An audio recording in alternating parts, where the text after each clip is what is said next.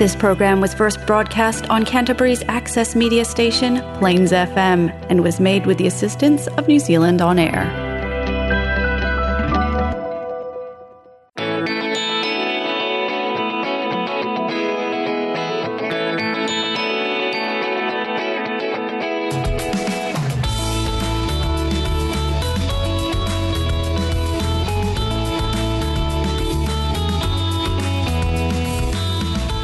Hi and welcome to the Alcoholics Anonymous radio show here on Plains FM 96.9.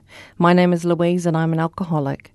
The purpose of this show is to increase public awareness of Alcoholics Anonymous as an effective means of recovery from the disease of alcoholism.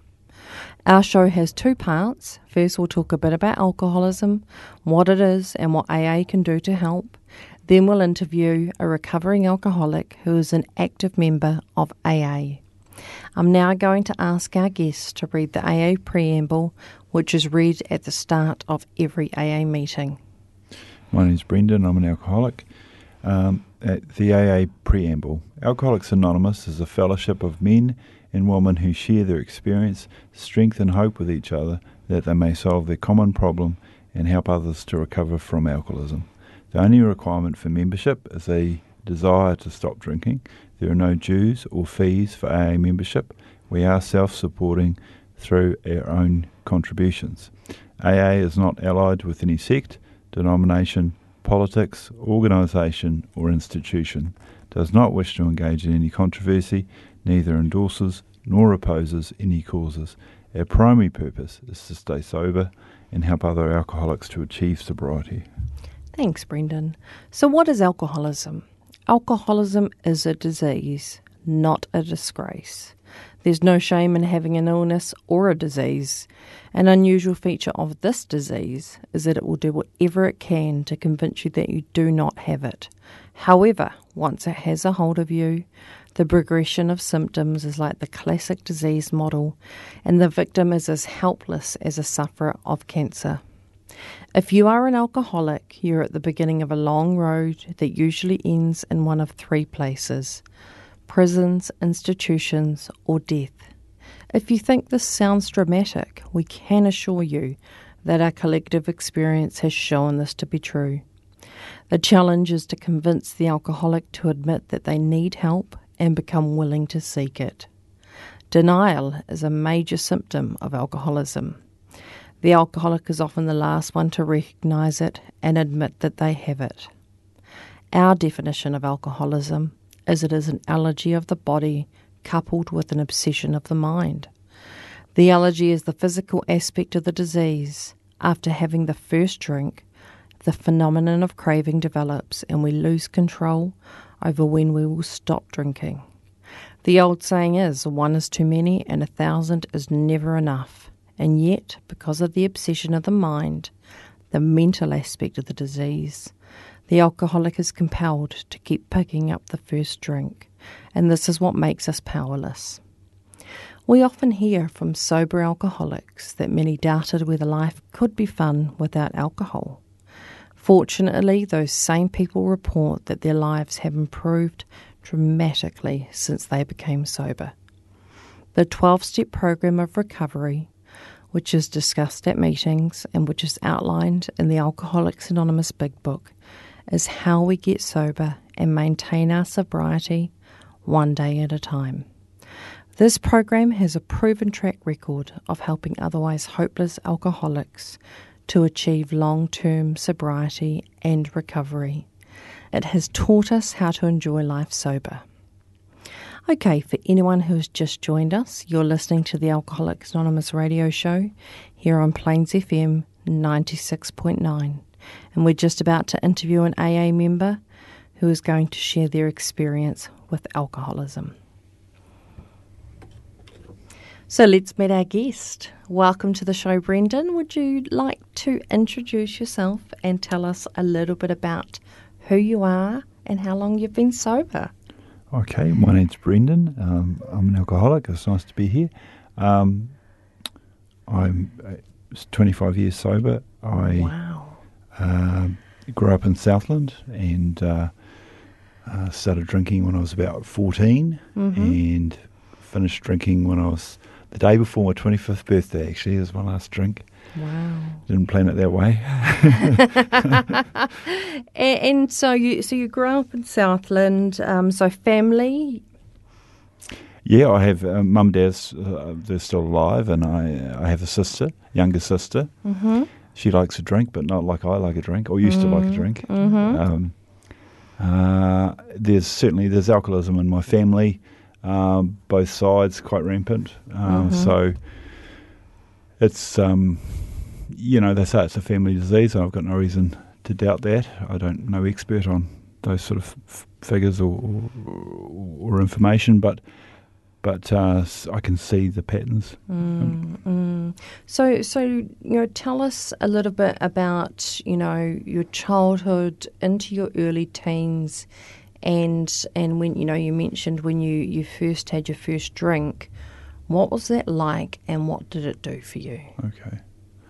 Well, I have a little. It's kind of a joke, but I often say I was fine at home with mum, and I was, till I had to go out and sort of meet people. And I remember mum took me to kindergarten. I can remember as if it was yesterday, being 4 years old and just freaking out.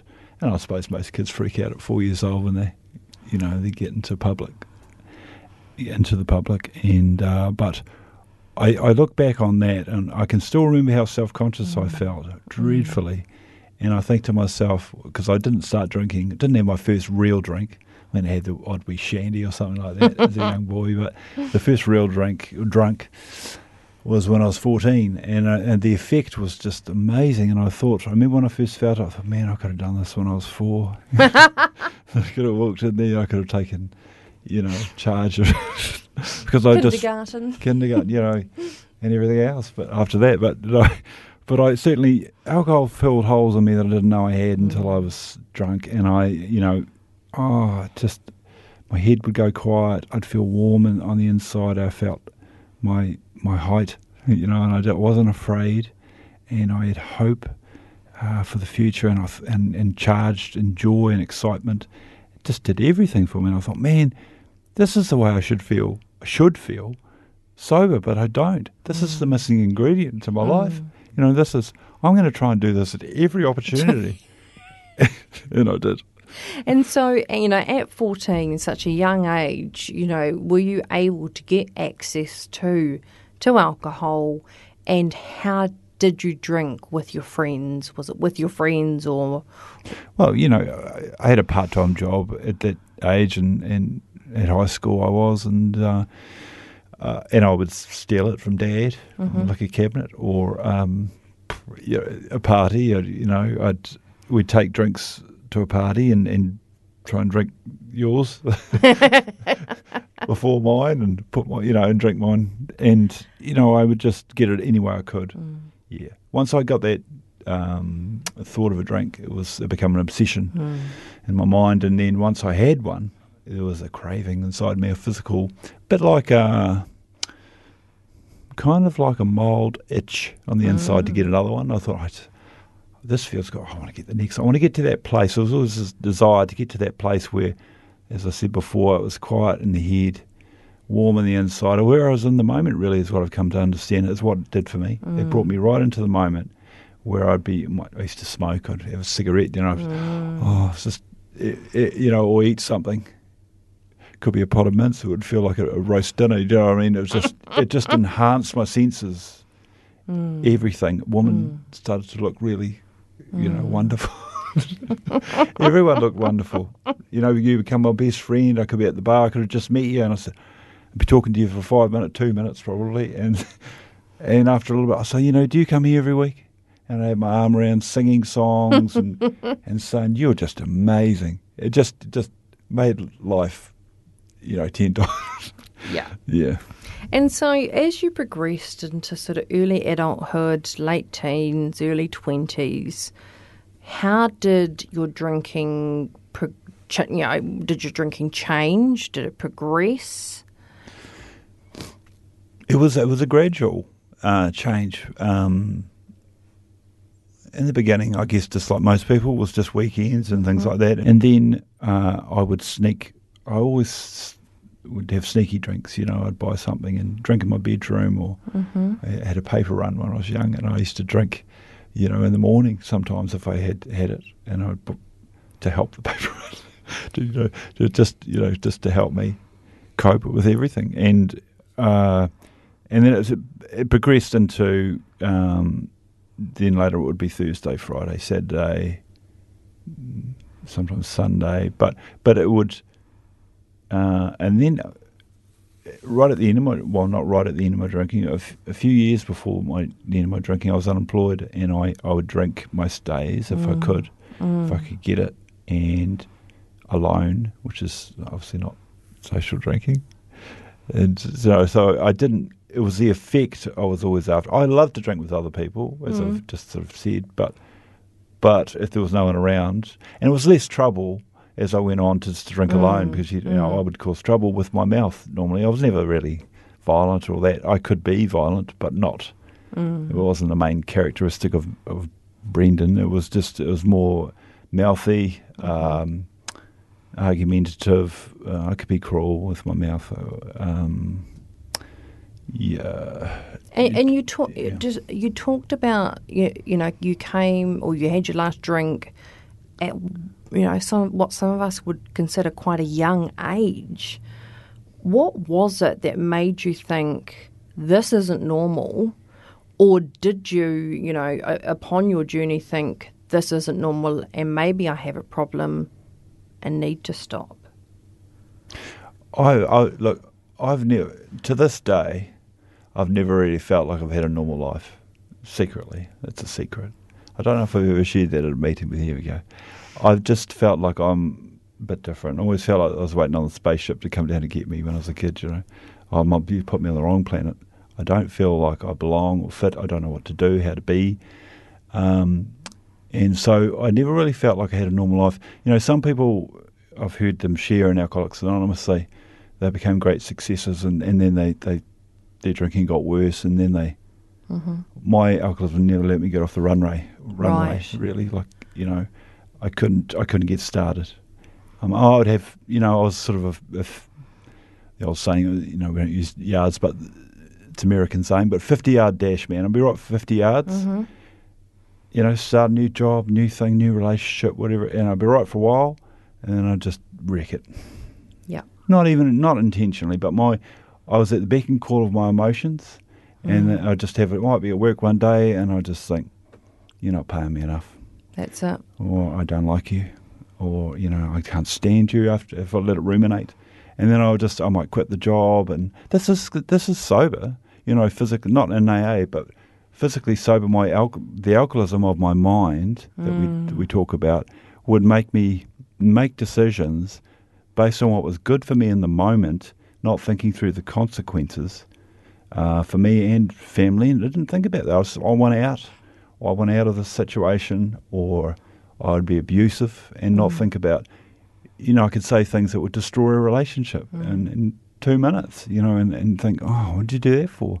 But my emotions would just overrule my intellect. I'm not super intelligent, really. I'm just average intelligence, but I would, if I was to look at someone, if I was to look at me and my life the way I was living it, drinking and not drinking, I would think whoever's giving that guy advice should be sacked. Because, this guy, his whole goal is he wants to be happy, and he's just wrecking everything at every turn, drinking and not drinking. And that's the part of the mental side, this deep selfishness, self-centeredness and self-seeking that we talk about in our literature of alcoholism, was what made me feel different too, because that excessive concentration on myself is what made me feel different, because I'm not different. I'm a human being. I'm just like you. I have a normal family, normal life. I have good, loving parents, a sister, and everyone. I had every opportunity in life, and yet I just didn't fit. And so, we often describe, or you hear the term bandied around as rock bottom. What was it that brought you into the rooms, into recovery, or your first AA meeting, and what was that like? My first AA meeting, I felt like I just went to shut people up. Okay. I was young. I was 16 and shut Wow. the family up. And I thought, I'm a fake, I'm a fraud. And I thought I'd been acting. I was always the lying came. I was never raised to lie or cheat or steal, but I had a flair for it. It all come naturally to me, and and I thought, well, I'll just go to the AA meeting and just to keep. It looks like I'm doing something, and I'll just go through. I went to treatment and everything, and I thought, what am you doing? I thought I'll just play it out. Mm-hmm. Lied my way through it all, and what I didn't realise is there was truth. I felt comfortable in the meetings, and I thought, it's just because they're nice people, which is true. Mm-hmm.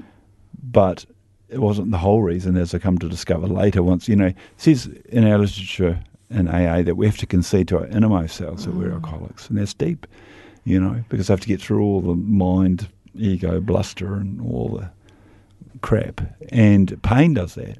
So I guess the short answer to your question is little by little, incrementally, big and small failure at life, drinking and not drinking, over a period of, I think, 9.5 or 10 years of drinking, brought me to that rock bottom where, I had 4 suicide attempts. I mean, that's not successful living by anyone's measure. I just couldn't. That was sober. I just couldn't cope with the way I felt sober, and everything I touched sooner or later would turn to crap.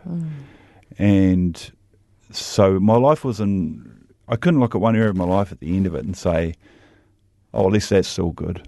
It's not everybody's experience of alcohol, of coming into AA. It's not everybody's rock bottom. But for me, it had to get to the point where I didn't have a friendly direction to go in. And I thought, I'm lost.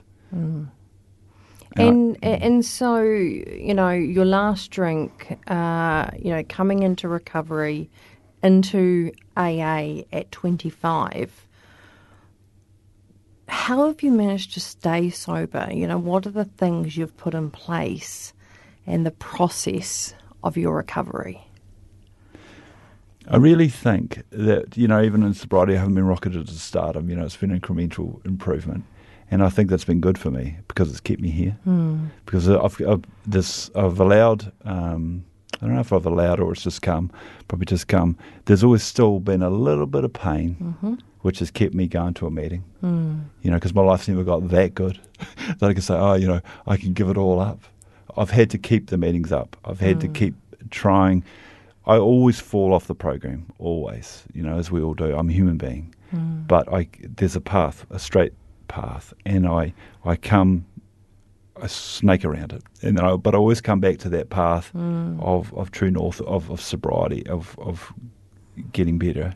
My sobriety's been a roller coaster, of emotion and living, and I've made some stupid mistakes, and I've been a bad person sober at times, and I've been a better person, I guess, in the bigger picture, in the general picture. It's an upwards path, but I'm a alcoholic human being. Full of flaws, and I'm only sober today by God's grace through the 12 steps of Alcoholics Anonymous, and you guys, my friends. Yeah. I mean, I felt very comforted when I come here today because I know you all very well, and it's just a lovely feeling because people in Alcoholics Anonymous are my family. And so, immersing yourself in the suggested program. And, the true north, things like sponsorship and service. Talk to us more about what that's meant to you. I needed to get a guide to help me when I first came. I was 25, but I was probably mentally about 14.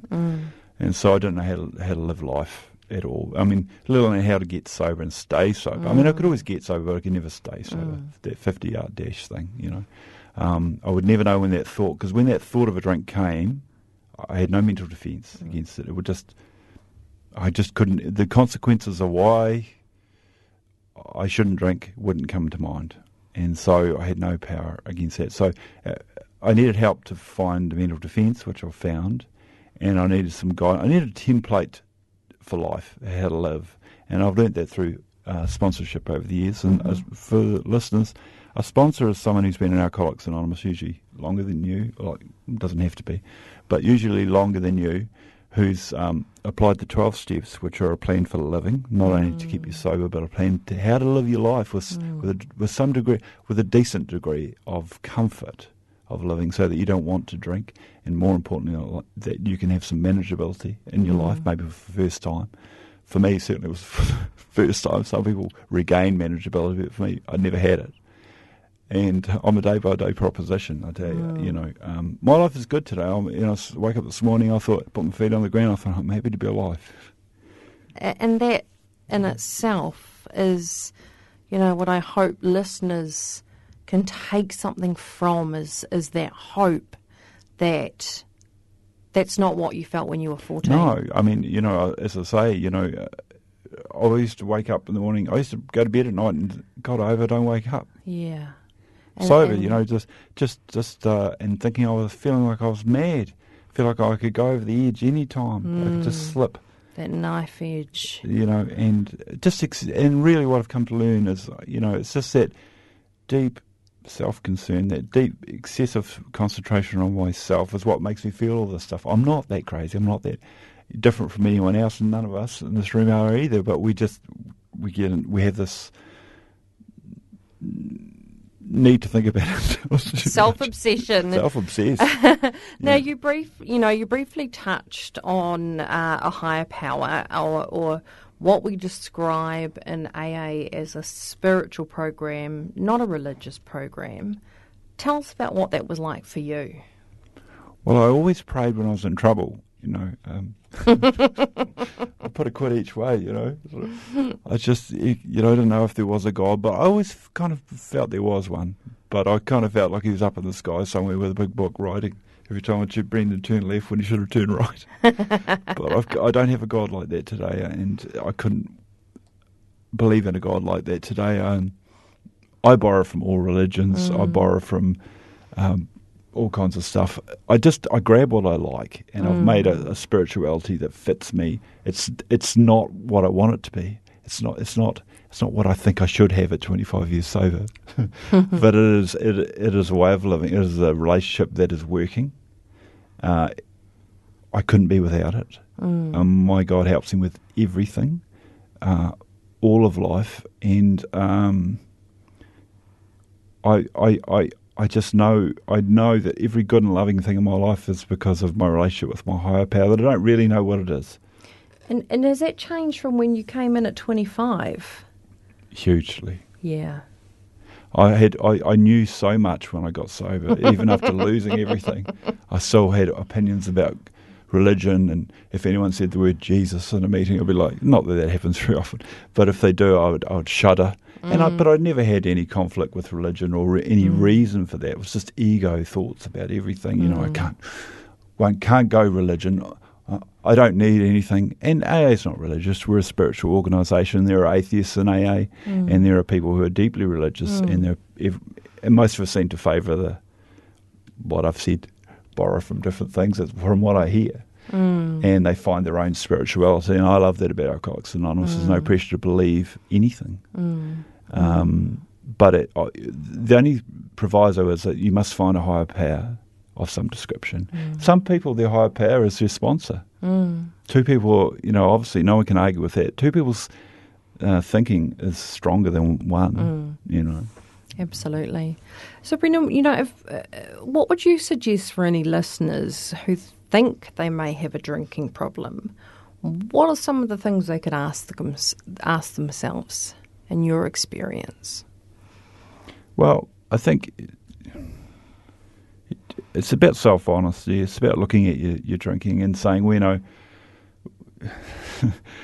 I had a lot of consequences for my drinking. I paid a huge price for it. Every time I went out, usually, occasionally things would go okay, but they wouldn't really go okay. I'd tell myself that was a good night, but no, even if it was just I spent too much money, that I really should have spent on something else, it was still not, there was unmanageability in my life, pain in my life, even on a low level. And so it's very hard to do.